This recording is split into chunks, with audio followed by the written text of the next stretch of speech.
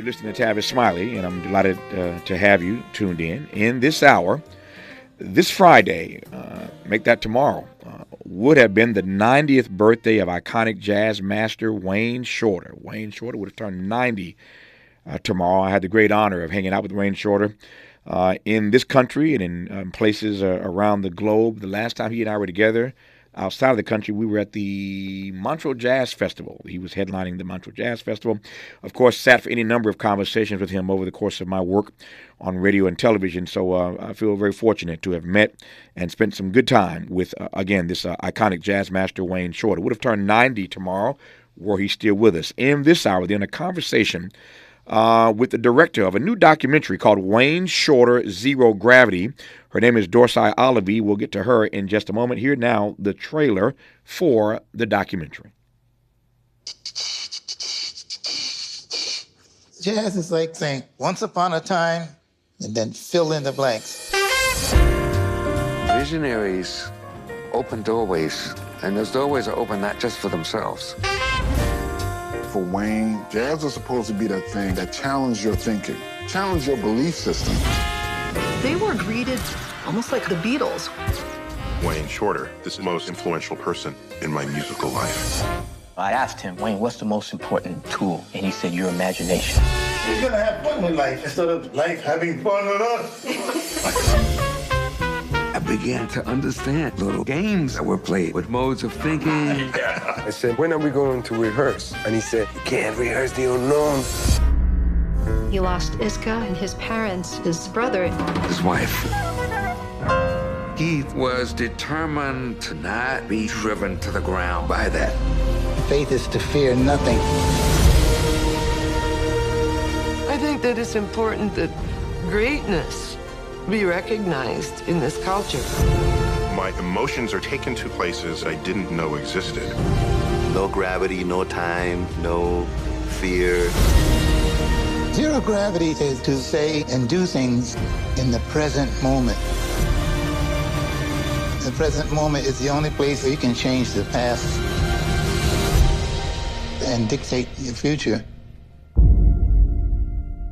Director Dorsay Alavi joins us now to unpack the creation of this new docuseries, Wayne Shorter, Zero Gravity, and to explore the captivating intersection of music and spirituality, which helped define Shorter's legacy. I'm pleased to welcome Dorsay Alavi to this program. Dorsay, how are you today?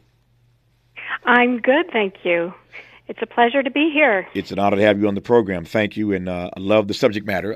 As I said moments ago, I had a chance to spend some good time with Wayne Shorter over the course of my career, and I'm honored to have you on to talk about his rich legacy. Let me start with two things right quick, and we'll move from there. One, Wayne Shorter, Zero Gravity, the title of the docuseries. You heard Wayne in his own voice talking about zero gravity. When you heard that concept come from him, how did you receive it? I received it in many layers. It's actually the crux of how he lived his life and created his music off the page, in the moment, not bound by any mandate or conformity, and living in that present moment where it is truly living as a being on this universe. So there's so many layers in you, and it was just something that Wayne, in the latter part of his life, gave words to. And I took those words and said, how do you feel about me giving it this title? And he loved it. Zero Gravity it's something to wrestle with, and you're right. It's textured and layered in so many ways, and we'll get to some of that as we move through this hour. When we come forward, I want to get Dorsay's reaction as well to one line in that clip that jumped out at me when I first saw it and heard it. It just jumped out at me. Wayne was asked, what is the most important tool? And he said, your imagination. That thing is rich. What is the most important tool? Your imagination. I think that's true not just for great jazz artists, but for you and you and you and you and you and yours truly. The most important tool that we have in our lives may very well be our imagination. A great deal to talk about regarding this new docuseries, Wayne Shorter, Zero Gravity, with the director of it, Dorsay Alavi, who we'll get right back to when we come forward on Tavis Smiley. What's your quarrel with the world? You're listening to Tavis Smiley. Sounds different. Huh. This is Tavis Smiley. I'm Tavis Smiley.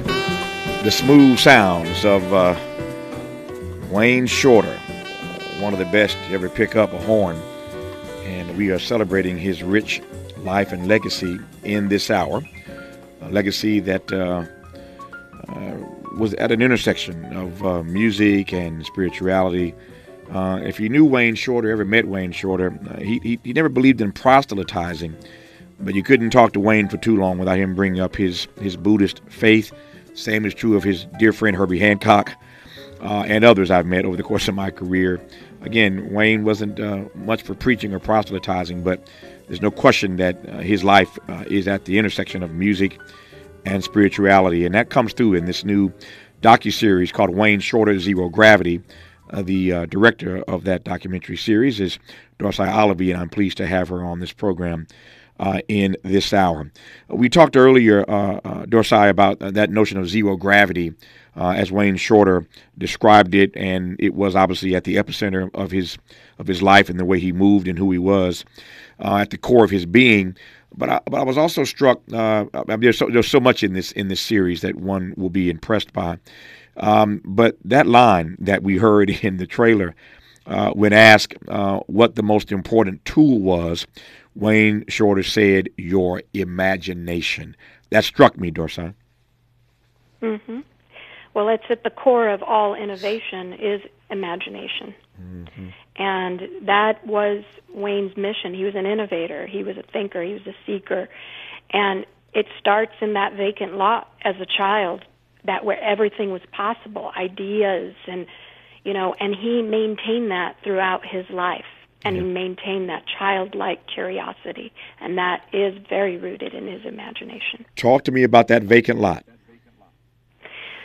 Well, he often referenced it because it had such a strong impact on him. He played in that lot with his brother in Newark, and they play-acted. I mean, they were flying everywhere. They were in space. They were in the Sahara Desert.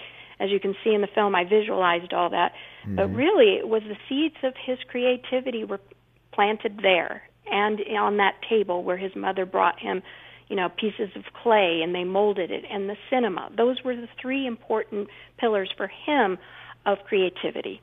Mm-hmm. Tell me more about his childhood. We'll work our way into how music became his muse. But tell me a bit more about how his childhood, I mean, all of us, every one of us, we are the sum total of our life's experiences. And so it's hard to talk about us in our latter years without understanding the connections to our former years. Talk to me about his childhood a bit. He was very close with his mother, very strong mother who respected playing as a form of work. And so she loved that her two sons could spend hours imagining things and creating things. She was very progressive in her thinking at that time of understanding that that's how we build on ideas. And so his childhood he still references details about his childhood, and I think because it left such a strong impression on him. And he had a happy childhood. And how many of us can say that? I mean, he really loved playing with his brother. He loved his mother. And he was fortunate enough to go to a school at the time. People understood he was supremely talented, and he was nurtured and supported. And, when he went to the cinema and he was, cutting class rather than punishing him, they understood that he was interested in something, and they put him in the music class. I mean, those are how fortunate was he at that time to be seen in that manner. Yeah. That phrase you used a moment ago hit me, and I'm sure others heard it the same way I heard it, that his mother saw playing as a form of work. I've never quite heard it put that way. It's not just a beautiful phrase, but there's something there worth unpacking. So let's interrogate that comment, seeing play as a form of work, Dorsay. Mm-hmm. Well, if you think about it, where does all innovation come from? It comes from the freedom of ideas and thoughts, and creativity is the same thing. It's reflective. And she saw that as an important part of work as a human being is to have that kind of freedom to explore. Now, it hit me for a lot of reasons, not the least of which is that we tend to oftentimes demean play. as if nothing creative happens, nothing innovative happens, nothing good comes out of just playing. We tend to, I think, oftentimes view it as a waste of time when you should be busy working, you should be busy building, busy doing something.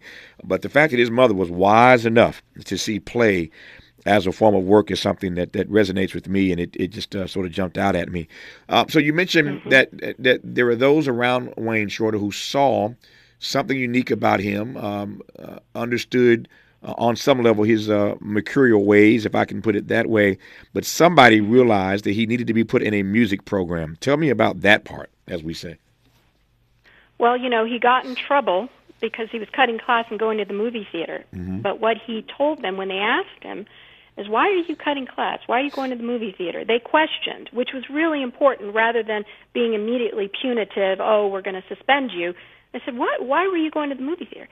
He was listening to the music. He was listening to the great bands in the background. He was fascinated by the sounds were drawing him in, as well as picture, because Wayne was also a visual artist, so he had both. And so they said, okay, let's put him in the music class and see what happens. And that's just, he took off. I mean, he was amazing. Immediately they understood, this kid is gifted. Yeah. Let's nurture it. So what happens when he gets in the music class? Or let me ask it a bit differently. And I'm always tickled when I talk to artists and I hear the backstories of how they chose a particular instrument. And what I usually get is how the instrument chose them. But they put him in this music class, and what happens next? How does anyway, let me stop. What happens when he gets in the music class? Well, he took a test, and he was the first one finished, and he aced it, and the teacher brought it to the attention of the students, said, listen up, class, this is a perfect paper. And he thought, and then when he left class, he went, what's this all about? And he explored. Again, he was that child. Okay, I'm going to explore this. And he just got better and better, and obviously from clarinet moved into the, tenor sax.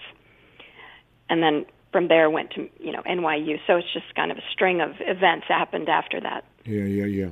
What do we know? What do we learn about his embrace of, his love of, his journey to the tenor sax?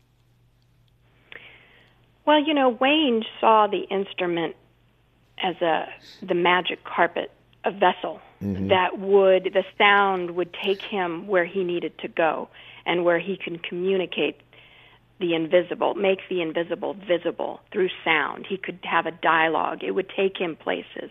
So he understood very early on didn't matter what the instrument was, but he knew that he could use it and it would take him somewhere. Yeah. It's one thing for people to realize that you are gifted in some unique way. Glad that somebody figured that out, and they weren't, to your point, punitive and pejorative, but they found their way to putting him in a music program. And it's easy to say the rest, as they say, is history. We use that phrase all the time. It doesn't quite work out that way. Help me understand when he knew that music was his muse. I think when Wayne started playing in the clubs early on, and he would go up on stage and he would just blow everyone out of the water, and he started to gain the name, the Newark Flash. And when he started saying, okay, I'm good at this, people are actually recognizing me. And then he started obviously getting called by other band leaders to join their band. So that was, when you first start, that was affirmation. Okay, I must be good at this. And I think he grew. But, a lot of hard work. Wayne was a very hard worker. And he worked at it and became excellent at it. It wasn't just pure talent. It was also the amount of time and work he put into it. Tell me more about that, because there are at least two ways that people become iconic and become excellent at what they do, and you put your finger on both of them. One is that you just have a gift, and that gift though still has to be nurtured. So you don't have a gift that doesn't require some work. But I hear you pressing a point that I'd never considered before in my conversation with Wayne Shorter, that it wasn't just his gift, it wasn't just his talent, but that he really, really had to work at this. I think now of the Colossus, who I've had a chance also to interview over the course of his life, and he will tell you the story that he into his 90s when he finally stopped playing, He was rehearsing every day. I've talked to many other great artists who are still, as their careers advance, still rehearsing, still trying to get better. Talk to me specifically about Wayne Shorter, beyond his gift, beyond his talent, the hard work that he felt he needed to put in. Well, first of all, he had very unshakable faith and perseverance. That's very important, that he had very strong character. And it's that vacant lot of playing and playing and focus and focus. But the thing about Wayne is it wasn't just about practice. Mm-hmm. He was always, he knew form really well, but then he was able to break form. Because you have to know the basics. You have to know it well to be able to fly and to be able to move away from the page. So it took years, but he understood that he had to know everything before he could actually break it and have his own voice as a band leader, ultimately. Yeah, you mentioned earlier powerfully that imagination is at the core of all innovation. Imagination at the core of all innovation. Most artists that I've had a chance to interview over the course of my career are clearly they're gifted. Most of them have a pretty good imagination, but not all of them innovate. What was it about Wayne? Give me some understanding as to what it was about his being and the way he wanted to show up in the world, or did show up in the world, that allowed for innovation at the center of that. Because you can be a great artist, but never really innovate. But it seems to me that every project he put out, every album, every performance, he is, to your point, trying to innovate. What's that about? Well, let's start with freedom and how important that was for Wayne. Freedom to live by his rules, freedom to create by his rules. He did not veer away from his personal mission and his deep philosophical belief system. He was highly educated. He was aware of what was going on in the world. He was somebody who didn't get bogged down by the minutia of life and the details and the difficulties, understood that adversity was his friend, it was a part of life, was never dragged down by it. When you have that kind of freedom of thinking, you create space for yourself to move beyond what is known. And that, to me, is essential in being a great innovator or a great artist. Mm-hmm. You mentioned his personal mission, which begs the obvious question. What, in fact, was his personal mission? His personal mission was to raise each individual person who listened to his music, to raise their frequency and to have a dialogue with them that they are the masters of their own destiny, they are leaders in their own life, and that, he earnestly wanted every individual to evolve in this lifetime. Yeah. So Wayne Shorter is, as you well know, obviously raised in the age of segregation, and when one listens to you tell the story of his childhood and on through school and into college and the beginnings, the early days of his career, one, at least at this point in the conversation, doesn't hear anything about what it was like trying to navigate that period. We basically hear that he was always a person who was centered and a hard worker and a person of peace. As you put it, he didn't let the doldrums of life get him down. But it's not lost to me that he's coming up in the era of segregation, of Jim Crow and Jane Crow. And about that, you say what? Absolutely. He experienced it just like everybody else. And, it's interesting because I brought this up a lot when I interviewed Wayne. Mm-hmm.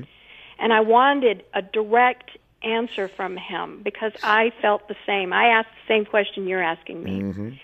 And many times Wayne, he has this ability, always has this bird's eye view of things, but also said the mere fact that freedom was essential to him is an after effect of what he experienced growing up. The fact that those things were so important to him and what he wanted to convey is always a result of the experiences of what you personally have experienced, but also what you've seen others experience, and a reflection of the times that he grew up in. So I think so much of his music, he wasn't verbal directly about it, but what it did was that every song he played had an element of that. And I bring that up in the film. There's like Free for All. He was speaking through his music. He spoke through his art. He wasn't a direct activist in any way, but he wanted people to fight for justice, and I think that was very important to him. But he never really specifically said, but I know he had many experiences as a young musician on the streets. His parents, his mother, I think there's a story where his father they were in the South visiting some relatives, and he was going into the drugstore, and the guy didn't give him the correct change, and the father was going to say something, and she told, her husband, we're in the South now, you don't be doing that, don't dispute that. Their family experienced it, absolutely. When we come forward, I want to talk about a bit more about some of those experiences in that era. I want to talk about this distinction you just made between speaking through his art versus being an outright activist or an advocate. Of course, we haven't worked our way yet into his real spirituality and how he discovered Buddhism. A great deal more to talk about regarding the life and legacy of one Wayne Shorter. The documentary series is called Wayne Shorter, Zero Gravity. Dorsay Alavi is the director. More with her when we come forward on Tavis Smiley. Interrogating and unpacking. That's what we do around here. You're listening to Tavis Smiley. Ready to re-examine your assumptions and expand your inventory of ideas? More of Tavis Smiley coming your way right now.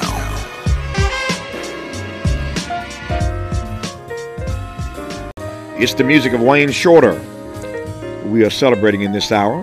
Were Wayne still with us, he'd be turning 90 tomorrow.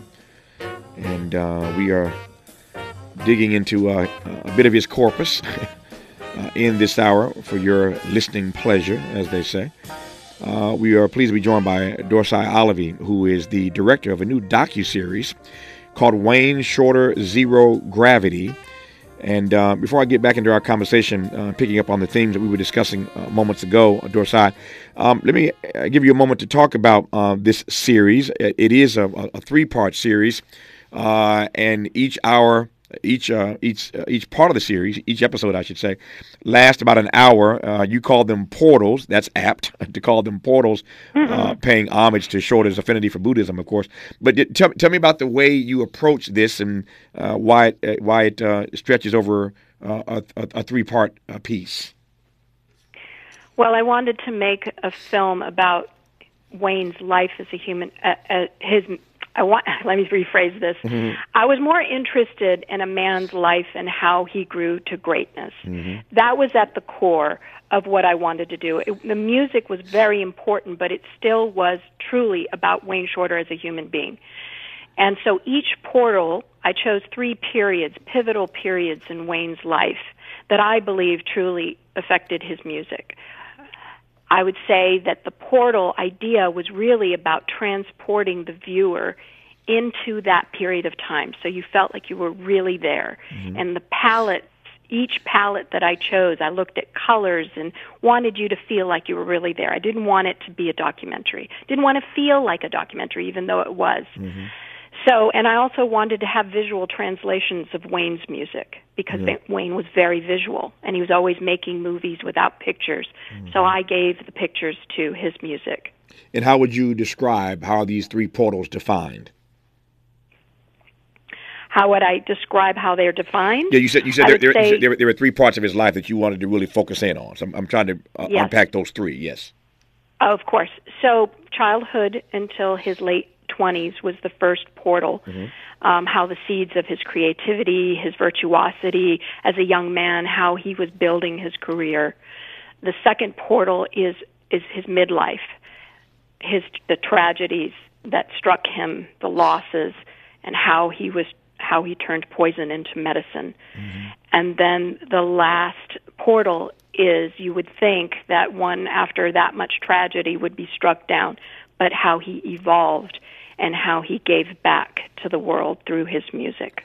We don't want to give the series away, but just give us just top line for us, your reference to that much tragedy. Well, if you think about all the losses in a period of 5 years, he lost so many people, his daughter's disability, his wife, losing his wife. Wayne, his Buddhist practice really took, it allowed him to be able to see through all of that gave him the support that he needed and the foundation for the rest of his life. Yeah. We'll get to that Buddhist practice here in a moment here. Let me go back now to what we were talking about before the break, and that is this decision that he made, and everybody has a right to self-determination. I don't judge people in this regard. Everybody has to choose their own path. But to use your phrase, he chose to spoke during this period of Jim Crow and Jane Crow and segregation and all that he had to endure.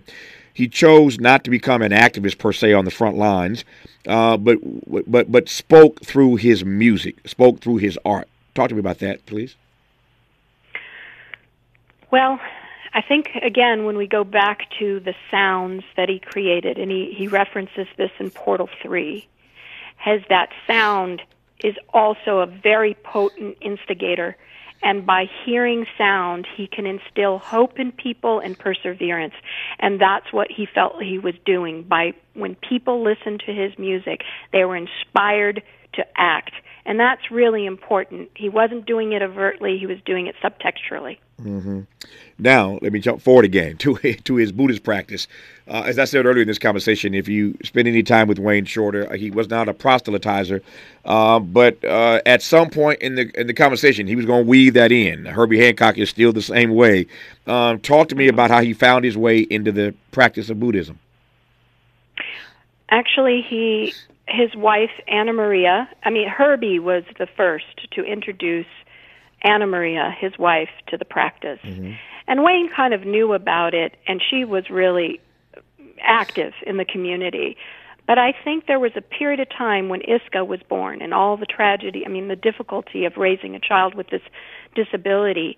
He really started to listen. When he lost Iska, I think, is when he really took a dive into the philosophy and really truly lived by it. By example. He was active in the community, but he embodied that philosophy. Yeah. I don't want to. The question is probably not how his Buddhist practice changed him. So I'll let you fill in the blank. But his Buddhist practice did what to and for him? Allowed him to view adversity from a different lens, allowed him to understand that in this life your struggle is not your enemy, your struggle is how you evolve, and to embrace the struggle and not be beaten down by what life throws at you, the obstacles. Mm-hmm. That we can be the leaders of our own life. We can change our destiny. We are not bound by, this is the way your life is, this is your path, you need to stick with it. You can always transform any situation and grow from it. Yeah. We talked earlier in this conversation, Dorsay, about his being an innovator, no question about that.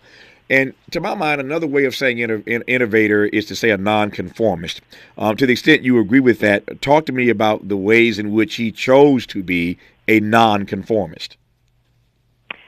Question everything. Yeah. Question the motives behind what he heard, what he saw in the news. He watched the news all day long. He was very aware of what was happening in the world, but he always questioned motives. Why are they saying that? What's the real reason behind their selling us this stuff? What is it? He's always questioning, and I was too. We had a lot of dialogue about that. So I think it's so important for people not just to take things for face value and not just to be followers, but to be leaders by questioning and believing in your own thought process and your intuition. It's an something doesn't feel right. Yeah. No, I'm sorry. No, I didn't mean to cut you off. It's an Amazon Prime Video series. It's called Wayne Shorter, Zero Gravity. Once again, Amazon Prime. The director of this Wayne Shorter Zero Gravity series is Dorsay Alavi. She's our guest in this hour on Tavis Smiley. For all the freedom-loving folk, this is Tavis Smiley. I feel like freedom. Who do you trust to get at the truth? Tavis Smiley. That's who. The conversation continues right now. It does indeed. We are talking about the new docuseries, Wayne Shorter, Zero Gravity. The director of that docuseries is Dorsay Alavi. It is an Amazon Prime docuseries, so you know where to go to to view it. Dorsay, I'm wondering if I can ask a couple personal questions now. We've been talking about Wayne Shorter for this entire hour, as we should, given your docuseries, Wayne Shorter, Zero Gravity. I could have started our conversation here, but let me ask now, why for you, I mean, you're a documentarian, it's what you do. You do all kinds of feature films and television series and commercials, et cetera, et cetera. Why Wayne Shorter as a subject? I met Wayne Shorter in '95 when he was doing his High Life album. Verve hired me to direct his music video. Mm-hmm. And when I met Wayne, we just had an amazing conversation with each other. And after I completed the video, he invited me into his life and his family, and I've been friends with him almost for 3 decades. Mm. So he's been a personal friend of mine, and I learned so much by being in his presence and he just took me into his life, and we had many, many conversations. He was at my wedding. So this is a personal project for me and a passion project. What's it like doing a documentary series about someone you know that well, someone you're that close to? Well, I tried to keep as objective as possible. Hard when you love your subject. Yeah. But at the same time, it was really important for me, and I had this conversation with Wayne. There's going to be things people are going to say that you're not going to like, and we can't exclude those. Those are part of how you became so great. We have to capture the adversity in your life. So I did that. I relied on a lot of people who know Wayne really well and did my research, but tried to keep some objectivity. But at the same time, I had great access. I was a conduit, I was a fly on the wall. I got to see and hear a lot, and so that helped the process. Did Wayne Shorter have critics? I'm not being naive or tongue-in-cheek about this, but he was such an innovator, such a nonconformist, so celebrated given the music that he brought to us. His music is a soundtrack of many of our lives. Did he have critics? Did people not like his stuff? I think there was a period of time in Wayne's career when he was exploring with the music, and people didn't like where he was going with it, certainly. Mm-hmm. And he had a real aversion to the academic way of approaching the genre. He also didn't like that people were trying to pigeonhole it, confine it, and saying, this is jazz. Because jazz for him was a way of life. It was freedom. It wasn't a genre that sounded like this or was created in the first, 5 decades. He was interested in exploring it, moving it, challenging it, and I think that in many ways he had an aversion to anybody who tried to confine it. And there were people certainly that were critics at one period of his life. Mm. And I think that was probably during the time that he was doing High Life. Yeah. And moving in a different direction. When we come forward, our remaining moments with Dorsay Alavi, given that you just heard how close she was to Wayne Shorter for 3 decades plus, I am curious as to what she was most impressed about and by, given who Wayne Shorter was. No doubt about the fact that anybody that came in his space, certainly musically, was just blown away by his prowess. And he was a great guy. I didn't know him nearly as well as Dorsay did, nowhere near. But it was hard to be in his space and not be basically smitten, taken by his personality and certainly by his gift. But I'm curious as to what Dorsay was most impressed about over the years of being a friend of one Wayne Shorter. The docuseries is called Wayne Shorter, Zero Gravity. It's on Amazon Prime, but right now you're listening to director Dorsay Alavi on Tavis Smiley. From Leimert Park with love, this is Tavis Smiley. Smart talk for curious people just like you. You're listening to Tavis Smiley. Dorsay, just about 3 minutes left in this conversation. I want to cover a few things in the 3 minutes that we have remaining. I could have said this earlier, but you've got some great producers on this docuseries, Wayne Shorter, Zero Gravity. Do you not? Yes, I do. Yes, I do. Brad Pitt for being one. I'm so grateful to him. He was amazing. He's been so supportive. Yeah, Brad Pitt, some guy named Carlos Santana. Yes, Carlos, big supporter early on. Yeah, he loves Wayne. Yeah, he really does, and he wanted to see this film get out there. Yeah, it's hard to go wrong when you got producers named Brad Pitt and Carlos Santana and Plan B working with you to bring this thing to life. Once again, it's an Amazon Prime docuseries. It's called Wayne Shorter Zero Gravity. In the 2 minutes I have left, let me get personal once again. You come to this country after being born in Tehran. You immigrated here at the age of 12. What is it like looking back on your life? Actually, two. I'm sorry. I said 12. I meant 2. I'm sorry. You come here at the age of 2 from Iran, and some years later you look up and you're in Wayne Shorter's inner circle. How do you? Did that give you goosebumps? How do you process that? I process that because Wayne was always interested in people from other countries, so it makes sense. He loves the exotic. He loves people he's interested in people who come from other parts of the world. So it made sense that we would at some point meet. Yeah. You think that was destiny? I do. I really do with Wayne. I have a very deep connection with Wayne. He was such a highly principled person who, truly lived by his spiritual ideals, and he was so kind and respectful of every person that he met, and that's just such a rarity. And he's interested in everybody. He wants people to live to their highest potential, and I found that to be a rarity, and he truly meant it.